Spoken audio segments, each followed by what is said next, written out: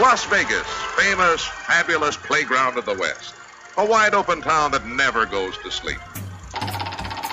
Vegas! Vegas, baby! Vegas! You're either in or you're out. Right now. My best mates are going to Las Vegas this weekend. I'm told it's incredible. Vegas, here we go! Pack your bags and get ready. You're going to Vegas with someone who knows Vegas inside and out. This is Vegas Never Sleeps with Stephen Maggi, the podcast.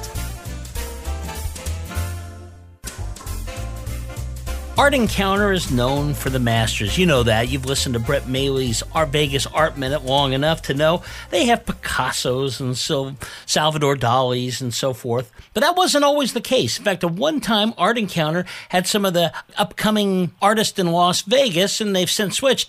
Well, good news, we have one of those. Her name is Jennifer Main, and now she's back at Art Encounter. That's how good this work is. Jennifer, welcome to the show. Has art always been a thing growing up in Las Vegas? Was that always a passion of yours? Yes. Thanks, Steve, for having me. It's an honor. And, in Las Vegas, I kind of did start to discover that I loved art from early on and didn't think I'd necessarily be an artist later on. But, early on, I just really, really did love art. It was a natural talent there. How do you get from that early stages at Art Encounter? You worked there, right? What I did is I was a teenager, junior in high school, and started to get a little attention for my work during that time, just creating art, the gallery shows at high school. And I thought, you know what, I don't want to do the traditional path. I had this passion to start making art more of a serious thing for me. So my parents are like, oh, great, my daughter's going to be an artist. So they were a little worried that I didn't want to go to college. So we found Art Encounter as a local gallery that was willing to try out a new artist. I presented my artwork as a young girl, and they said, yeah, let's give it a chance. And it took off right away. Well, you got my attention. I get the Art Encounter newsletter, of course, and everybody, that's easy enough to do. Just go to artencounter.com and sign up. But True. Jennifer's work was there, and wow, it really jumped out at me. You've got a real style. That style seems to be kind of a mix of some of the people like Picasso, some of the, but lots of colors and so forth. Did that just develop over time, or how did you develop that certain style? It did develop over time. I initially started just drawing in a sketchbook. Everything was black and white, and I think that's a foundational thing anyway, is kind of learning how to just use your line and shading and things like that. And then I learned a little bit more about color, and I realized I love vibrant, just very vibrant color, more than the usual person. So most of my work, I just naturally would gravitate towards very bright color. And what I would do is sit as a teenager and into my early 20s, I would spend a lot of time at libraries and bookstores and truly just absorb like a sponge the master's art. And some of that, one of those, of course, is Picasso, Chagall, Frida Kahlo, Keith Haring. I would just truly sit for hours with a cup of coffee and my sketchbook, and I would stare at one page of art, and I would just soak it in, and I would go to the next one and soak it in, and then my art started to absorb some of their styles. Yeah, so it started to become a little bit of a mix, but Picasso was definitely a big influence. I look at your pictures, and the colors grab me, and then I looked at it. They seem to be kind of, they don't let you go. There's like a story there. Is that kind of how you want people to really look at it? I mean, you don't just glance at your picture, say, oh, that's nice, and move to the next one. Yes, and I love that you say that, because that's always my hope and desire, is that I can communicate things from my heart. I try to go to that heart level of being honest about maybe where I'm at, going through something, or what I'm learning about life and the journey, and whether it's good or bad, just putting it on the canvas. And that's something I hear a lot, is that somehow the eyes and the story, it starts to draw people in, and I think that's just where there's that gift. It's like you can't quite explain it. So I just do it. I really do try to just be very honest and vulnerable in what I paint, and but that's my goal. I would hope that more than decoration on a wall, that it would speak to people. But you talk about the themes of good versus evil, happy versus sad, all that kind of thing.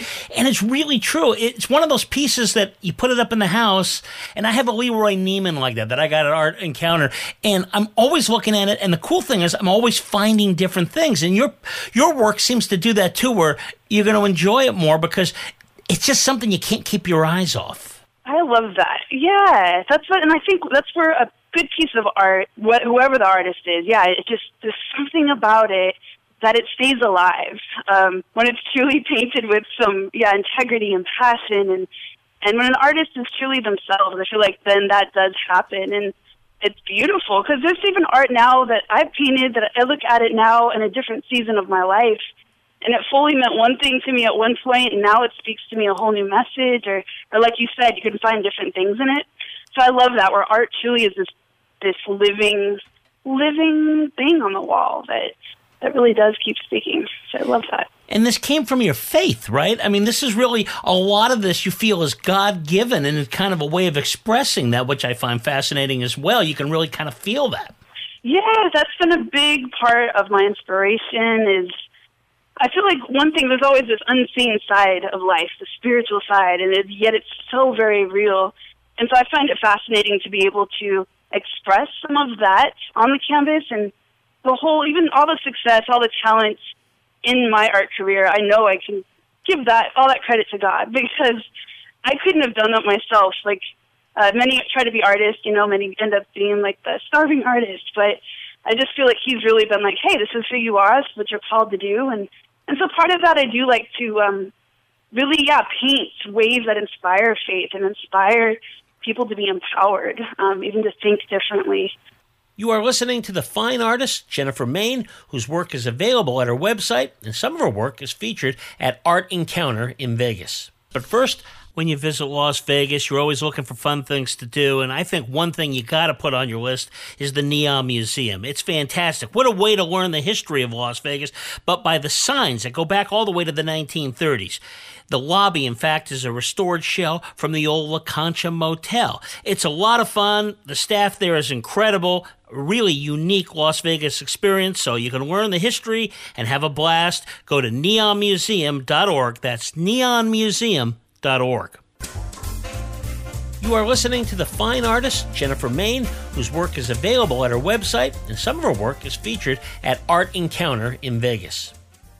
Your genres are hard to, you can't put them in one box, there's several. And I was looking at some of the things that you've been on Real World in San Diego, which is one thing, but then HGTV's $1 Million Rooms, which is another, Discovery Channel. And I mean, just the fact that they've been on all these different networks that reach different audiences must make you feel good. I mean, it appeals to a lot, you're not closing a little piece of the pie. This is something that a lot of different types of people, ages and so forth, can really enjoy. I love the impact that art can have, and how it really is a platform and a bridge to reach all the different people, like you said. And it's been neat. I didn't go out trying to make those things happen, and really I would just do my thing. And when we go back to thinking about faith or God kind of positioning me, that's what he would do. And these different opportunities would kind of just present themselves, like, hey, put your work on this show or that show, and things would just happen, and I'm like, wow, this is amazing. So, that's what I love, is I'll hear stories of how the art impacted them, or say they saw it on Real World San Diego, or they saw it here or there, and I've heard so many testimonies of where they're like, oh, it brought me joy, or it gave me strength during this time that I was sick, or it reminded me of who I am. And to me, that's what keeps me going. I'm like, if art can give a message that's that deep and can sustain people during tough times, or to inspire them, I'm like, then it's all worth it. Well, you're an interesting person in the sense that you do a lot more. I mean, you illustrated a children's book. George the Giraffe Thinks He Has No Neck, which I'd love to see. That had to be a whole different experience for you than just putting something on a canvas. That sure was. That, I got to say, stretched me, definitely. It challenged me a bit. A whole different process. But yeah, it was a good friend of mine who wrote it, and I was honored that he asked me to do the illustration. So I was one of those things I said yes to. I love children's books, but it was very different, because each page, each illustration, the characters. I had to have that consistency from illustration to illustration. And then also, I usually paint people, but this book was full of animals. So I got to really just, like I said, just really stretch myself. But it's such a cute book with a great message, and I got to prove to myself that, I was able to do it. And it all turned out really, really nice. And finally, my daughter loved art, and she's into teaching now. And I was talking a little about you and saying that you've actually participated. You were a guest speaker at a teachers convention where you're talking about new methods of teaching art. And we know with funding being cut all the time, and art's like one of the first things to go, it's really kind of a shame. It's great that you put some time into it, because who knows what talent's out there when we're really not even trying to bring that out of some people. Yes, that's where art is it's so critical, so vital. I realize art really does matter. It's a language of its own. We have to celebrate it and keep it in the schools. Find some ways to just find the talent that's hidden in the kids that are our legacy, and try to pass that on. So it's been a really cool opportunity to be able to do those things. That's another thing way out of my comfort zone. I was like, oh my gosh, I'm going to speak to teachers about art, and a lot of these teachers are not art teachers. So I came up with some new ways of keeping a very simple step-by-step thing to help the kids lock into their artistic talents and believe in themselves. And really amazing at what came out of the kids, and how the teachers they still continue. That was years ago, and the teachers are still using what I got to teach them. Well, Jennifer Main, I love your work. You can go, first of all, you got to go to her website. It's www.jennifermain.com. Yes. And there's great stuff. You can buy stuff online. There's just some incredible prints. My particular favorite is one you called I Love Life, I Hate Life, because it's one of those that, I just can't stop looking at. So I'm super honest. Yeah. What do you have at the Art Encounter right now? Because I know there's some things at Art Encounter right now that they're presenting. There are. They have some prints that they've published that are exclusive to them.